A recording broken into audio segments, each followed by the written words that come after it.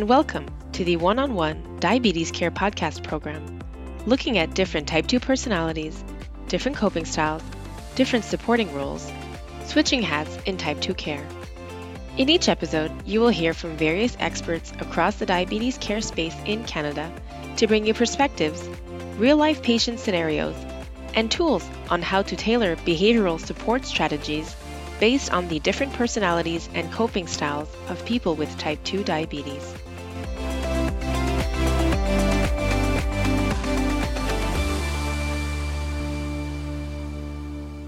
Welcome, and thank you for joining me for this podcast episode, Uncovering the Type 2 Struggler, a deeper dive into their self-management behaviors and adapting your support roles for their individualized care.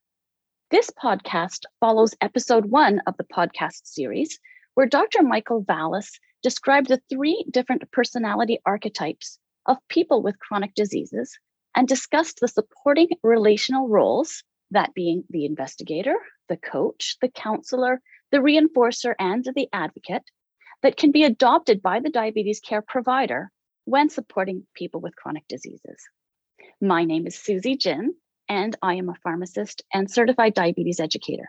And during the course of my career, I've been very blessed to have had the opportunity to support people living with diabetes in a variety of healthcare practices, including at a diabetes education program, both through group sessions and individual appointments, at primary care offices, as well as collaborating with the patient's diabetes team and providing diabetes education in a community pharmacy practice. And so it is my honor to be given this opportunity to share with you some of the learnings that I have developed over my past 20 years of supporting people living with diabetes. And I'm going to start by sharing with you 2 of the reasons why I think this approach of matching personality archetypes in supporting individualized diabetes care is something that, had I had the benefit of knowing about this as an option, as an approach, then I think it would have made me a far more effective educator. And so the first reason, or the first explanation, is a little story about myself and how I have been doing, like I said, diabetes education for the past 20 years. And, we've learned so much. We've come so far in our understanding of the management of diabetes. So much has changed. But I remember when I first graduated, I was this young, eager person. I was so excited to be able to help people. That was what was so exciting to me, because I felt I could help people. And I would spend upwards of an hour appointment, and I would be, I thought it was a really positive interaction. It was a conversation. They were asking questions. I was giving them the answers. I thought it was quite positive. It was quite self-directed.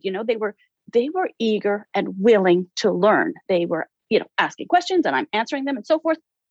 But then I would do my follow-up appointments, whether it be, a month later or 3 months later. And we would go over, I would have had my notes and we would go over things that we had discussed. And, I would be sort of asking them, we had talked about healthy behavior interventions. And I'd be asking them about how had that goal gone that we had discussed about, or, whether it be, whether we were actually talking about medications or whatnot. And you know what? It was always sort of very interesting that the 3-month follow-up, for many times, my clients were unable to have translated all those things that we had discussed into an actioned self-care. And I, sometimes I have to say quite proudly that I was effective, but, so many times I thought, oh my gosh, I've spent all these hours trying to help these people. And I go back to the whole, felt very much like Tom Cruise and Jerry Maguire with that, help me, help you. And I feel like, had I known about this matching and recognizing the personality archetype to how I would approach my care in with them, that perhaps I could have been far more effective in my time spent with people. The second thought that I had about sharing with you is actually a little bit more of a personal nature. And this is a podcast, so you can't actually see me, but I am Asian and I am getting older, for full disclosure. And so I am, as you can imagine, at high risk for developing type 2 diabetes. And I guess what I'm trying to say is that you actually don't appreciate the difference between diabetes education and diabetes self-management support until you actually need support yourself. I consider myself somewhat educated in diabetes. Obviously I'm a certified diabetes educator. I've read the clinical practice guidelines. I don't lack for education. I don't lack for the willingness to want to learn and change. But yet I know I struggle myself with getting my 30 minutes of exercise in a day, choosing the healthy behaviors and choosing the healthy foods and things like that. And so, I know firsthand, I feel that there's such a difference between diabetes education and diabetes self-management support. And I feel like this kind of a program helps us as educators help people in the form of support, self-management support. So let's take a look at today's podcast's personality archetype, which is that of the struggler. And so the struggler is that person who has a difficult time managing their diabetes emotionally and functionally, often citing that they feel things are out of their control and that they find it difficult to adjust to new routines and reprioritize certain actions and needs. And I welcome you to take a minute to pause and think of your clients that you've been caring for, and think of that struggler that you've been possibly trying to grasp at straws and asking them, help me, how can I help you? And so many times the struggler, the problem is that we have such a dichotomy between their willingness to learn and to change. They want to learn and change, and yet they have such difficulty with reprioritizing their needs, difficulty with adjusting to new routines, and difficulty putting things into action. And because the struggler is by nature emotional, and let me take a pause here to point out that being emotional is not a bad thing. We tend to be kind-hearted and very caring people. And I do remind my husband every day that he thinks that I'm emotional, that's what he loves about me most. But we are, as strugglers, emotional and feeling people. And we feel sometimes because we have this dichotomy between we want to change and we want to learn, and yet we can't seem to put things into action, that we often feel discouraged or overwhelmed and stressed. And this, don't forget, we have this willingness to learn and change. So therefore, we know we're not perfect. We want to be a better person. And so they tend to also struggle with low self-esteem. So let's look at what this means. What is possibly what's happening in the struggler's mind frame, right? They're having this difficulty with reprioritizing needs. And so what does that mean to the struggler? It means that I know I have to get my 30 minutes of exercise into my day, but where am I going to find that 30 minutes? And if I have to wake up 30 minutes earlier to get that, well, it's not that easy, because then I have to actually account for time to actually shower and do other things that I hadn't planned on that particular day or at that particular time. And then how about, what does healthy eating mean? Well, we're already emotional. We most likely are very emotional eaters. And we also have to plan our meals. That in itself is that's an added burden or an added need for self-care. So it's not as easy as just talking about what they could eat, but it's actually a matter of planning this and making it work for that person living with diabetes. So how can we support the struggler? So we know from our program that the struggler will often benefit from the diabetes care provider taking on the role of the counselor and the investigator and the coach, followed by the reinforcer and the advocate. So how do we help these people in the form of a counselor? Well, what we can do is we can also try to look at that individual and figure out which pillar is this person most affected by. So for example, I'm thinking of my client that I know, one in particular that I've been working with. She's mid 60s, young 60s, And I've been caring with her, supporting her in diabetes care for 20 years. It's 20 years about. And I know she has problems with, or she has issues with mental health. She actually has quite amount of feelings of guilt. She is an emotional eater. And of course, that just leads to further guilt. We also helped her with taking medications, as well as, of course, the meal planning and the trying to work on physical activity. But we actually took it step by step. We took it slowly. So although those are the kind of the things that we were discussed over the course of, I guess, the 20 years that I've been supporting her, I'm just going to kind of give you some of the ideas of how I supported my client and addressing those particular pillars of health. So for example, in helping her with her mental health, remember, if we go back to the roles that the diabetes educator can adopt in supporting that person, that struggler, we have first and foremost the counselor, and then the investigator, and then the coach. And so let me start by talking about counselor. I think it's very important that we all know that nobody's telling us that we have to practice outside of our scope of practice. Certainly, we're practicing within our scope of practice. But I think that in fairness and honesty to myself, when I was feeling inadequate about supporting somebody in mental health, I actually just avoided it. And I think that now, having recognized the importance of addressing it and coming out and saying, you know what, I am not a specialist as a counselor, but I certainly can try to help and recognize when I need to either refer or engage a larger diabetes healthcare team.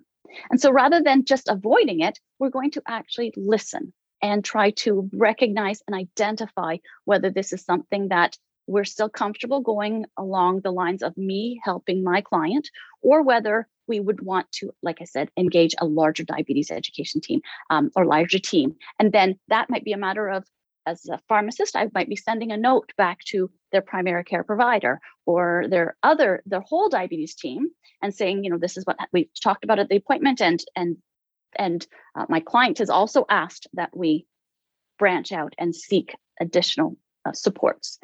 But having said that, counseling and addressing and recognizing the issues are important. The investigator role by way of mental health, I think, is the excellent tool that we have is the diabetes distress scale. And that actually opens a lot of conversation. And when you look at that tool, if it breaks down into different categories, and if you actually determine that the person has a high emotional burden, for example, well, then that actually opens up discussion that you can then try to coach the person through to address what their particular needs are at that time. When it comes to taking medications, I can't help but not address that. I am a pharmacist. Some of the tips that I've used is certainly you'd want to discuss the values, the beliefs, understand what that person wants by way of medications, what their attitudes are towards medications. But I think that the other important thing is that they actually understand every medication that they're taking as opposed to in the frame of why they're taking it. Of course, they don't need to understand mechanism of action, but I'm thinking more like they need to know that this medication I'm taking not only for blood glucose lowering, but it will actually confer cardiorenal protection. So, going through all the list of medications and why they're taking it, and of course, what time of day are they taking it to make sure there's no interactions is all a way of making sure that we're investigating values, beliefs, and attitudes, and then as well as just double checking that we're supporting adherence to the medications.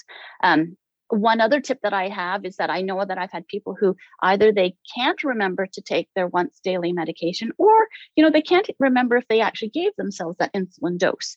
And so we've actually, if the person's using dosettes, whether it's self-prepared dosettes or whether it's dosettes prepared by the pharmacy, like the multi-dose dispensing systems, those blister pack systems, we've actually put pen tips. So if it's a once weekly that they take Wednesday night, we'll put a pen tip in the Wednesday night dosette slot. And that way it's a reminder for them to take that injection. Similarly with the insulin, I've also done that because sometimes I have actually had people that they can't remember if they've taken their insulin dose, which I know certainly would have happened in my case too. So those are hopefully just little tips that we've done by way of supporting care in the pillar of taking medications. And then finally, other little tips are with respect to people who have difficulty making healthy food choices and meal planning. It's just going back to those small little goals of how can we support that person in recognizing the foods that they are willing to eat, as well as small goals of setting small goals and achievable small goals, as well as making sure that they are then we have the opportunity to reinforce that they've achieved their accomplishments on follow-up.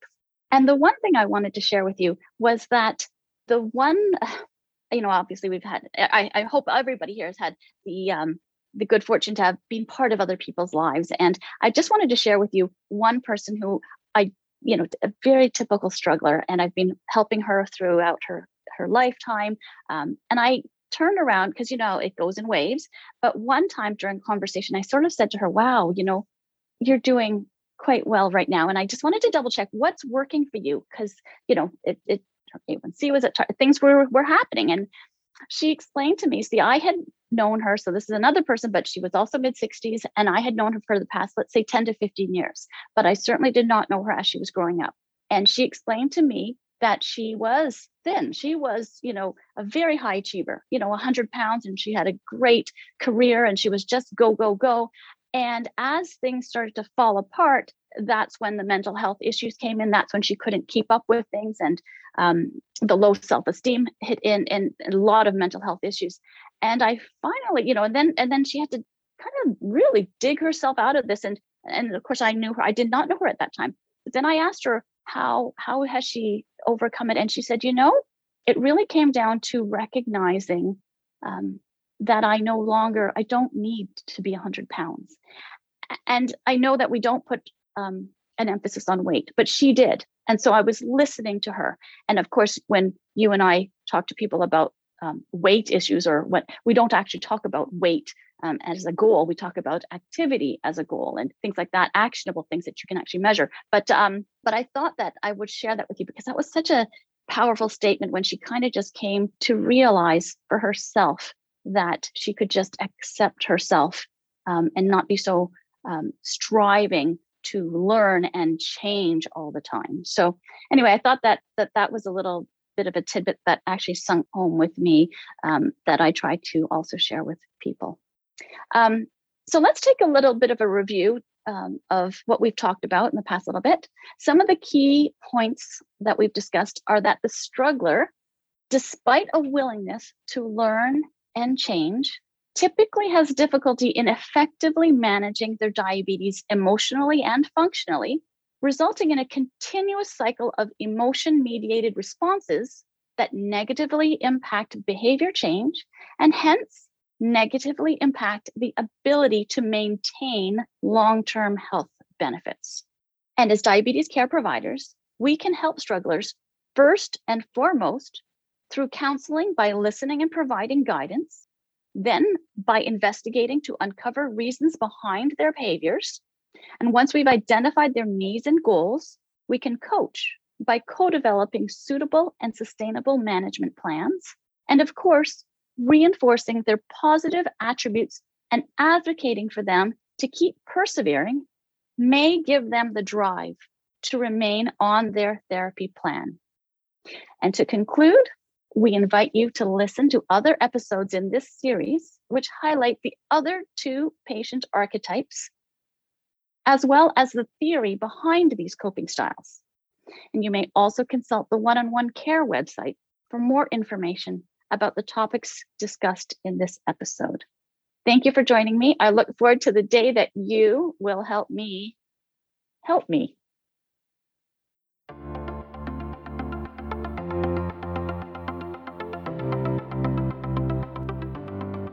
For more information, to complete the One-on-One Care Self-Learning Program, or to access a variety of practical resources, please visit www.oneononecare.ca.